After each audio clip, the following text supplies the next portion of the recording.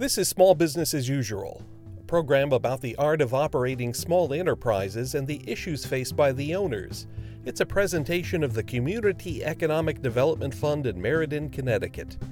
I'm Frederick Welk, a business advisor for CEDF clients. The Community Economic Development Fund is a nonprofit lender providing financing to qualified small businesses in Connecticut that can't obtain traditional bank financing. More about CEDF at the end of the program. This episode is about social responsibility. I'm going to tell you a story about a woman who went to France and fell in love with crepes. But her infatuation with her new favorite food was only matched by her other love, coffee. And that was just a flirtation compared to her true love, the environment. So she started a business that combined them all. She happens to be one of my clients who is mindful of social responsibilities from the outset and found that even if her stance is more prevalent in businesses of all sizes these days, as Kermit the Frog would say, it's still not easy being green. My name is Katie Hughes Nelson. I own Perk on Main, one in Guilford and one in Middletown. We have a food truck called Perk on Wheels. We've been in business for about 16 years. And Perk is a creperie. We specialize in organic coffee and coffee drinks and crepes, salads, wraps, quesadillas. We pride ourselves on being a community gathering place. We also pride ourselves on being both environmentally and socially responsible and being a good neighbor to the towns and cities where we have our businesses. At the turn of the century, the 21st century that is, large corporations were only beginning to focus attention on elements like sustainability, green content of products, and environmental concerns. But within a few years it became a trend, and now most would agree that it's an expectation, especially of consumer-facing organizations. And while large companies and their efforts get most of the media attention, the origin of this approach got much of its inspiration from small businesses. I asked Katie to describe the values that underlie her business. Well, one of the most prominent ones is our dedication to limit our impact on the environment, namely when it comes to the waste stream. And we believe that food waste doesn't belong in the waste stream and that every pound counts. So we diligently compost, separate our compostable material and purchase any disposable, such as plates or iced coffee cups, hot coffee cups, lids, straws. We purchase those compostable ones so that they don't end up in the waste stream. All our food scraps and everything we separate, and they are brought to Southington where they're turned into mulch. We take a lot of care in purchasing as many local products as we can, produce when it's in season, supporting the local growers. Our coffee is organic. It's fairly traded, which is really important to us. I think those are probably the most outstanding parts of our mission. And then I mentioned before that we want to be a good neighbor to the communities that we're a part of, and so we are very excited to support local charities and organizations in local efforts. In a 2014 survey by the Nielsen Company, 55% of online consumers surveyed from around the world said they were willing to pay more for products and services from companies that are socially and environmentally responsible. For some companies, taking socially responsible positions can seem like a reaction reluctantly made to reduce outside pressure. In parts of the business world, there's probably a lot more window dressing than substance. But for others, the desire to be green comes, as you would say, more naturally. I asked Katie how she established these principles in her operation.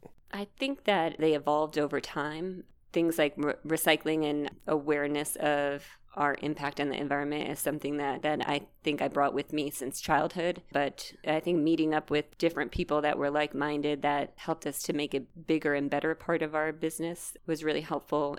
It just started with really diligent recycling and then awareness of food waste. And I mean, the first step in limiting your food waste and your impact on the environment is simply limiting waste. So we were really aware of purchasing and making sure that, we were using as much of the food as possible and that we had as little waste as possible. But of course, because we run restaurants, food waste is a it's a natural byproduct. So I think really just being able to team up with people like Blue Earth Compost out of West Hartford, who comes and picks up our food waste and compostable materials, and the folks that run the local farmers markets who introduce us to the local growers, just through education and kind of locking arms with like-minded people, really helped us to strengthen our mission.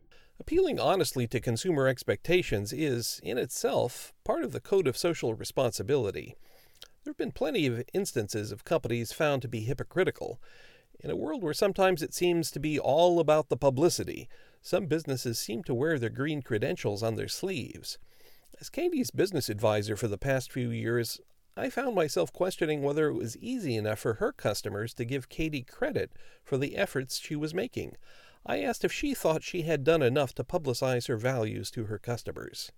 I believe that they are, because on the truck end in 2 of our locations, we have really beautiful signs, of course, made from recycled material that clearly state it, our mission and our values.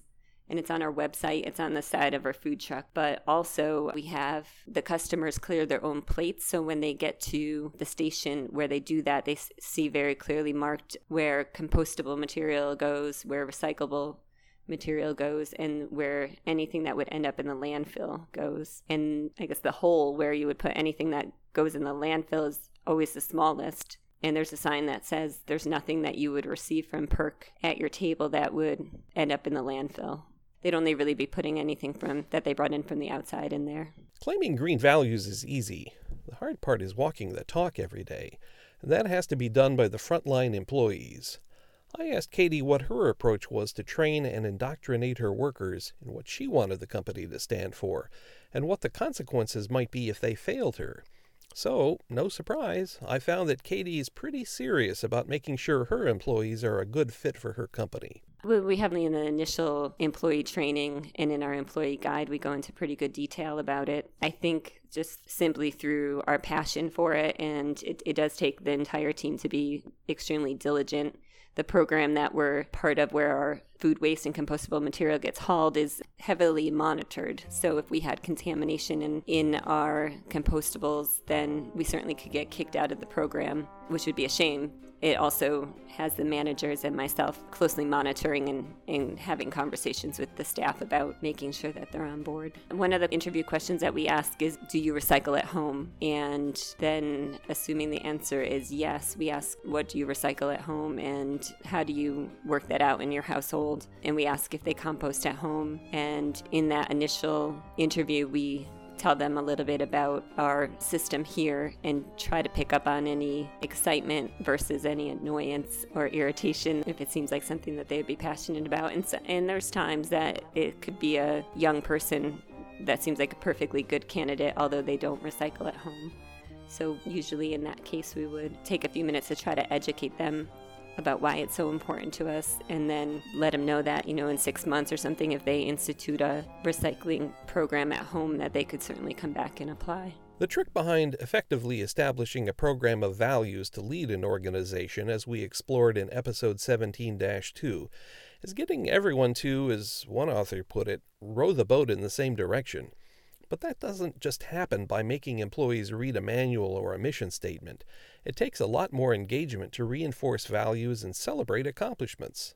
Well, when we find a new way to reduce our waste, it's definitely something we celebrate. For instance, when we used to get plastic lids that went on our compostable hot cups for hot coffee, compostable ones had hit the market, but they were very expensive and they were a little bit questionable in quality. So it was something that I had been watching for a while. And when we finally made the decision to make the financial investment to purchase those weekly, it's something, we really celebrated as a team. In addition, we have received some recognition for our green efforts. We're a Green Circle, Connecticut's Department of Energy and Environmental Protection's Green Circle Award, and we've gotten some newspaper articles, and we are on NPR for our green efforts. And what was that other little bit of recognition you got? We were awarded the Connecticut SBA Women-Owned Business of the Year Award. I think, moreover, it's really prevalent in Yelp reviews and Facebook reviews. People will comment that they really appreciate it, and that's one of the reasons why they come to PERC. It's a kind of a constant conversation around PERC with the customers too, and So they help us to celebrate it. And I think generally speaking, the staff, it's something that we are universally proud of. As we examined in our last episode, which was about ethical sourcing, there can be huge implications on the cost of goods sold for a business when it makes choices based on a variety of considerations beyond price. If the results of that Nielsen survey mentioned earlier is true, it also means that about half of consumers don't fully share an interest in making their purchasing decisions on anything but price, so it can be hard to stay faithful to principles and make the sacrifices required. The choices and the purchasing practices that we make on one level or from a certain vantage point certainly are more costly. You could get styrofoam cups for a lot cheaper than you could get cups made out of corn that you can compost. I think having a staff that is concerned about waste and excited about the company ethics pays for itself. Certainly being concerned about waste is something that carries into other areas of the business that ends up saving you money. So I think the mindset pays for itself. But yes, the purchasing decisions cost more. I think we paid last year somewhere around $7,000 to get our compost hauled. So that was a commitment. And even some of the compostable bags, they can cost upwards near 80 cents a piece. So that's an investment. But as far as I'm concerned, it's the only way I'd want to operate a business. I think that sometimes I should raise my prices in order to compensate for challenging financial circumstances that may in part be due to some of our ethical values and purchasing practices. But I feel as though if I'm going to operate a business, this is how I'm going to operate a business. And if we can't operate a business ethically, then I would prefer just not to.